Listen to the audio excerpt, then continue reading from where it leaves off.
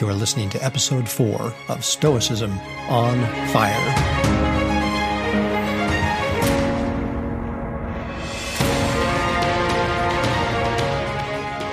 Hello, everyone. This is Chris Fisher welcoming you to the Stoicism on Fire podcast, where the ancient practice of Stoic philosophy as a way of life and rational form of spirituality is still alive.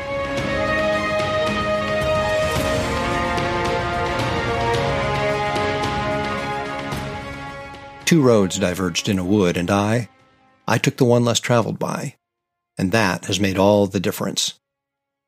I've always loved those lines from Robert Frost's timeless poem, The Road Not Taken. However, as a practicing Stoic, they take on new meaning because of the importance of choice.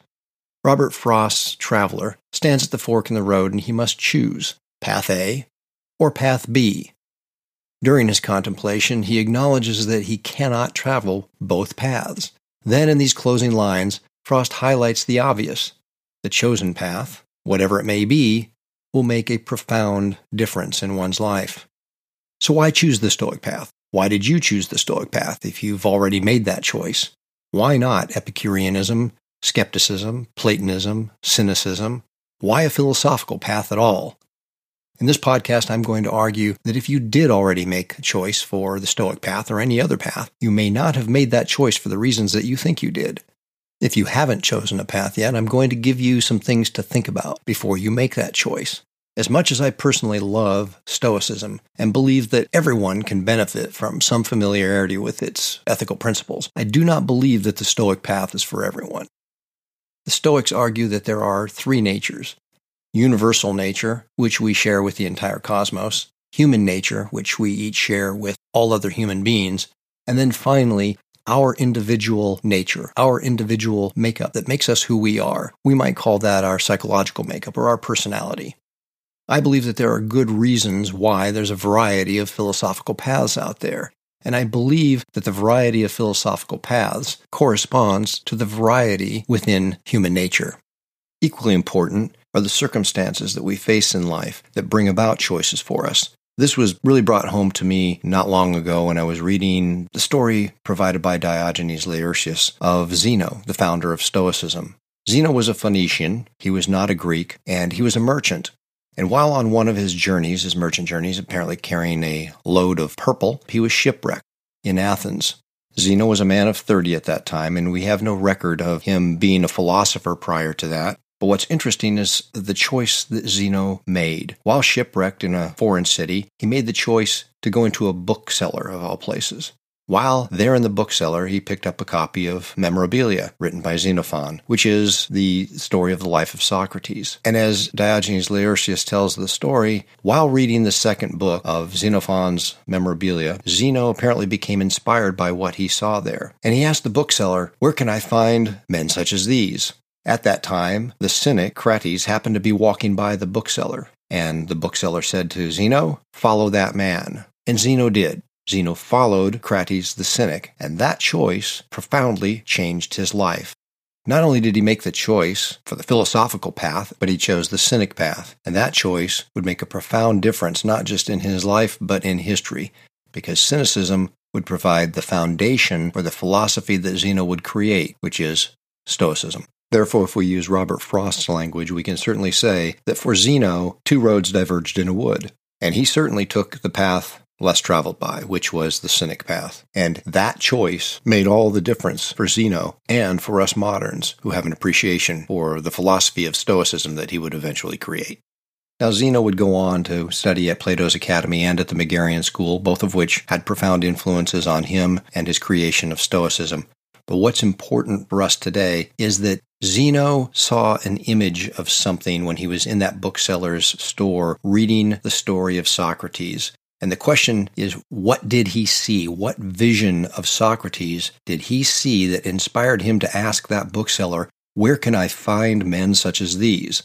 Secondly, what was it that inspired the bookseller to point to Crates as he walked by, rather than some other philosopher? We're in a marketplace. There were probably others that would have walked by. He could have said, "Hold on for a few minutes." But Crates the cynic walks by, and he immediately points him out and says, "Follow that man." So what was it that Zeno saw in the early pages of Xenophon's Memorabilia that inspired him to want to follow men like these, men like Socrates? First, early on in Memorabilia, we see Socrates' religious reverence and piety. But then there's another part in these early pages, actually in Book 2 of Memorabilia, the story of Heracles, more commonly known as Hercules, is told. And that would have been where Zeno was reading at the time that he said, where can I find men like these? Well, what is the story of Heracles?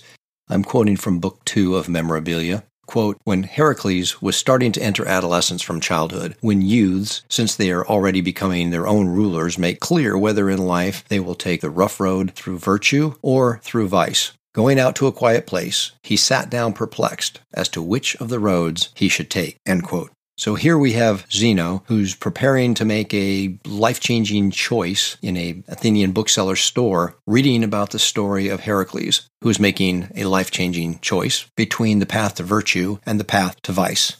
As history indicates, both Heracles and Zeno chose the path to virtue.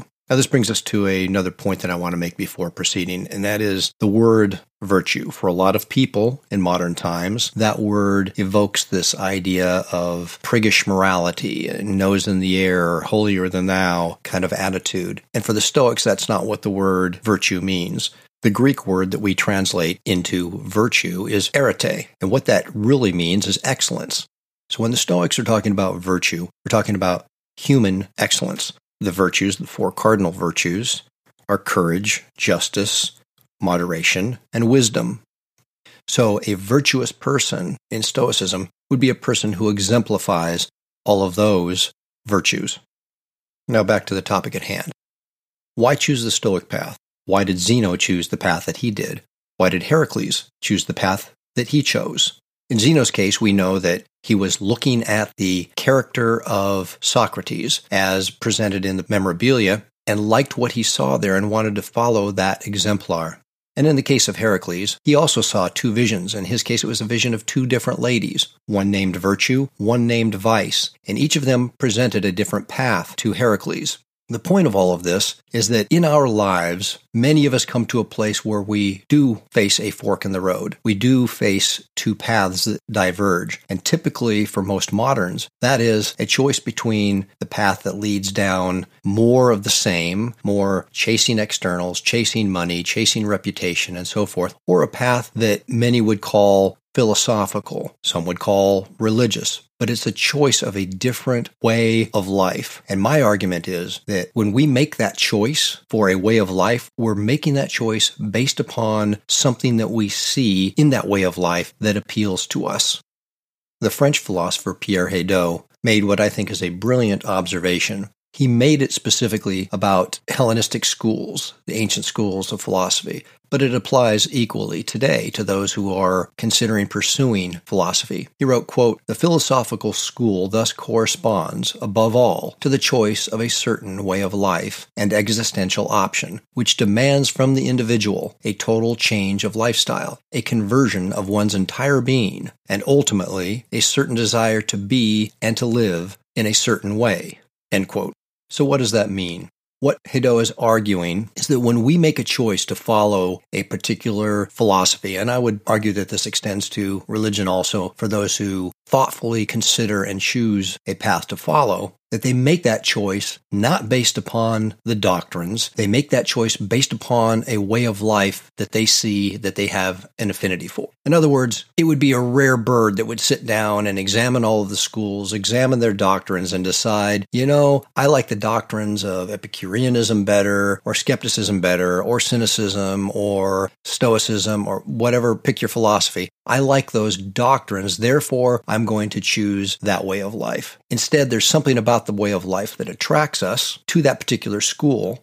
Once we are a member of that school, or if we've chosen that path, then we learn the doctrines that support that way of life. Now, that certainly does not mean that people don't consider doctrines at all when they're making the choice. It simply means that doctrines may not be the primary motive in making that choice. It also does not mean that having made a choice, one is locked into that choice for the rest of their life. Zeno provides a great example of that. He initially chose cynicism, went on to study under the Platonists and the Megarians, and ultimately said, I don't like any of you. I'm going to found my own school, which was Stoicism. So his path started out as a broad eclecticism, and then he founds a school which ironically becomes very doctrinaire, very dogmatic.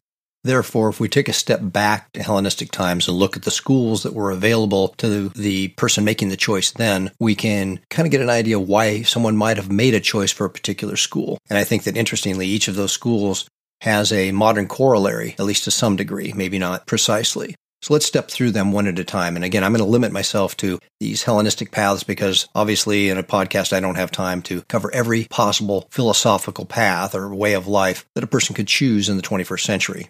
The first school an ancient might have considered would have been called skepticism in ancient times. This was Plato's Academy. I'm not referring to Pyrrhonian skepticism here, but Plato's Academy. And that consisted of an intellectual way of life focused on philosophical dialogue, as opposed to orthodoxy and dogmatism. The skeptics, the late Platonic Academy, started to have great doubts about the ability to attain knowledge. For them, peace of mind is achieved by freeing oneself from the disturbances caused by holding false opinions.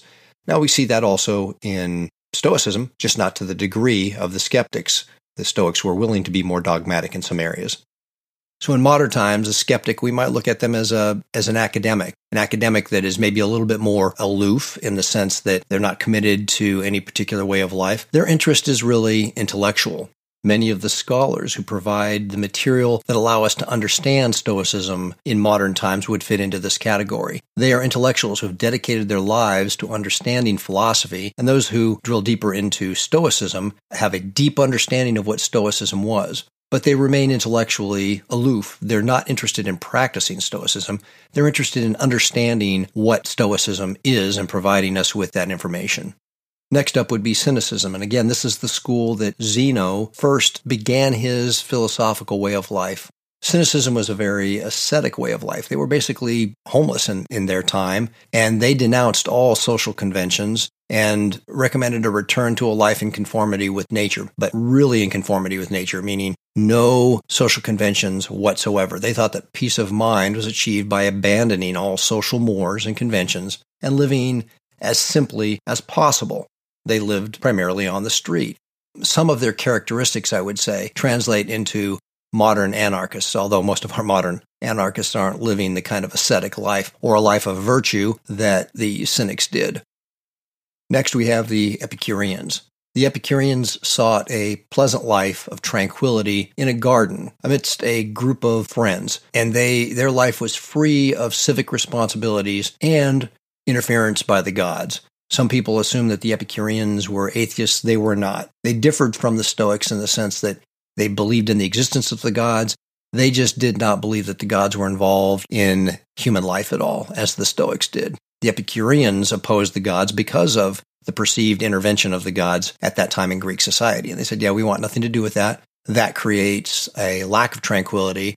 So leave the gods over there in heaven, party and having a good time. We're going to have our own society of friends in the Epicurean garden. For them, peace of mind is achieved by abandoning false pleasures and seeking appropriate pleasures. Again, in modern times, we've kind of distorted unfairly the conception of Epicureans to mean hedonism. And it did not mean that in ancient times. They were certainly not hedonists. They sought pleasure, but not the kind of hedonistic pleasure that we associate with the word Epicurean today. Finally, we have Stoicism. Stoicism was a life aimed at human excellence, which entails moral duty and social responsibility within a cosmopolis that includes all of humanity. So we already see a distinction between Epicureanism in the sense that Epicureans thought that they needed to remove themselves from society in order to achieve peace of mind, whereas the Stoics said, no, we have a moral duty. We have social responsibilities because we're social human beings. So the goal of our philosophy is to prepare and develop the person so that they can still find peace of mind while living in that cosmopolis, within society, fulfilling their moral obligations and their social responsibilities. Stoicism was a self-coherent, rational life lived in constant recognition of the relationship between our own human nature and the divine nature of the cosmos. Peace of mind, or happiness, which they called eudaimonia, are achieved by abandoning our desires and our aversions for things that are external to us, that are, to use Stoic language, not up to us, and to seek only virtue, only the excellence of character, which is wholly up to us. So why is all of this important? Why do we care about all of these paths? I think there are two very important reasons why this is worthy of our consideration. First, it's important that we acknowledge that all of these paths, these ancient paths and many modern paths, are equally viable for moderns. And by equally viable, I mean they can bring about a sense of well-being for an individual. And it's important to recognize that the people who choose the paths that they do may not be choosing them for the reasons that they think. In other words, they may not have chosen that path because of its doctrines. They may have come to agree with and like those doctrines after they chose the path. Why is that important? Well, I think that it helps to remove a lot of the animosity between different paths, kind of a sense of arrogance that, well, my path is better than your path.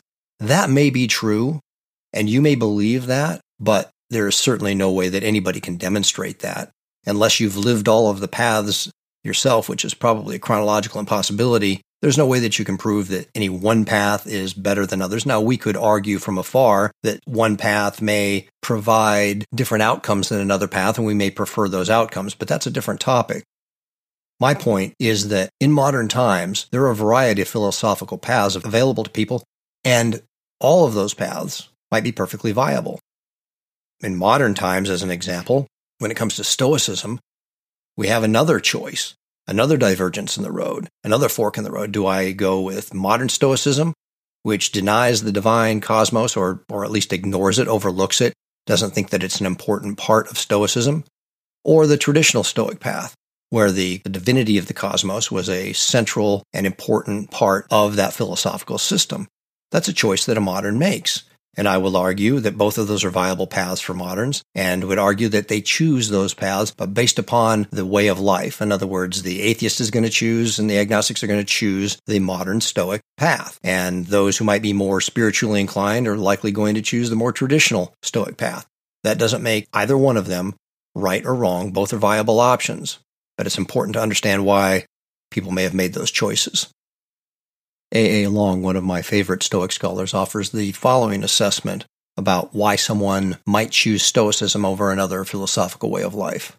He writes, quote, "To put it another way, the choice of Stoicism over another philosophy depended not on its promise to deliver an admirable and thoroughly satisfying life. That project would not have distinguished it from rival schools, but on its detailed specification of that life and on the appeal of its claims about the nature of the world and human beings." End quote. So what path will you choose? Will you even choose a path? Personally, I think it is important to choose a path.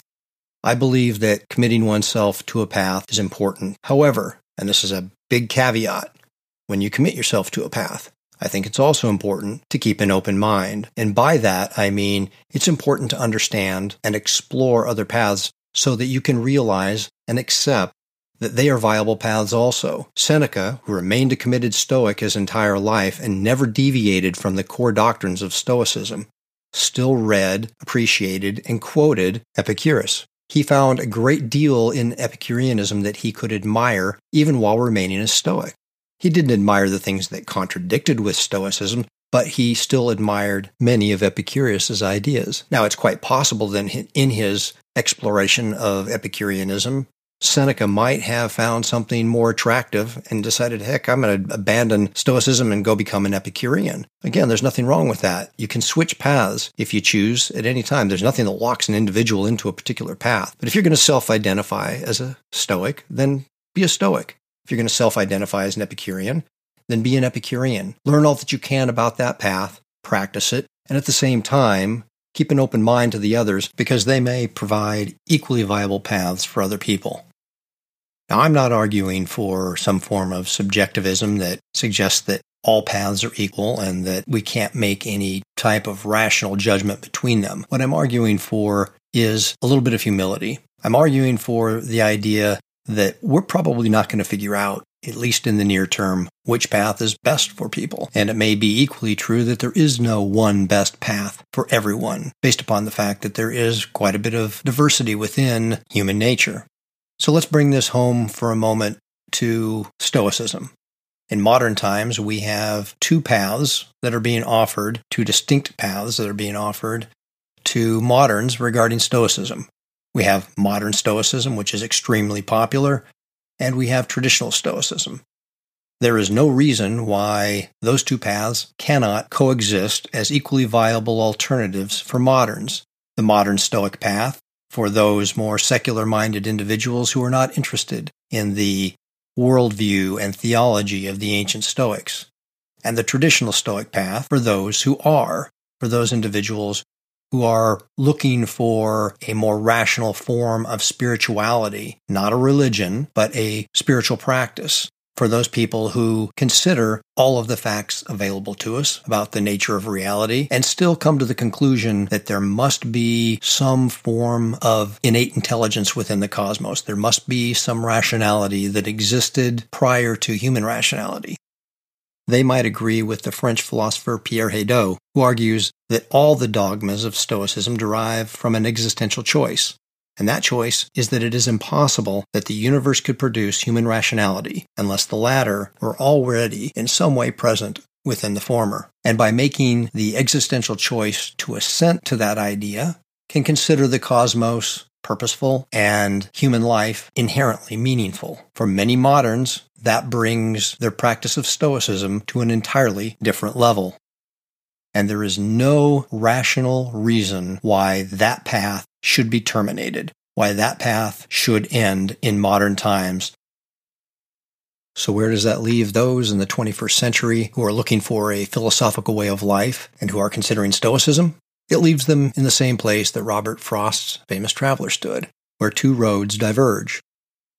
One road is modern Stoicism. The other road is traditional Stoicism. Both may be equally viable.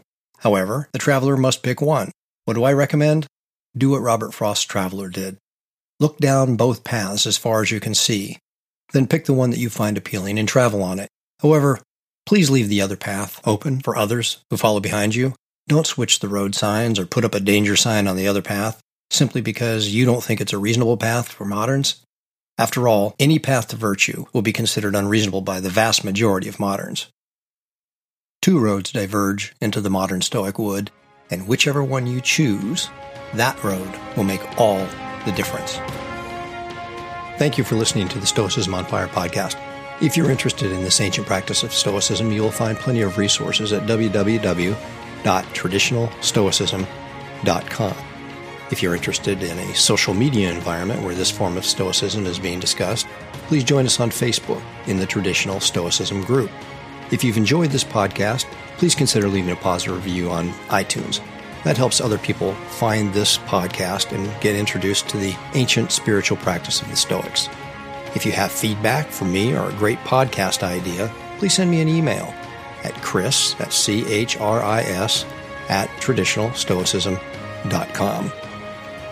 Until next time, I hope you'll continue exploring traditional Stoicism where the cosmos is alive with the meaning and purpose of the divine fire of the ancient Stoics.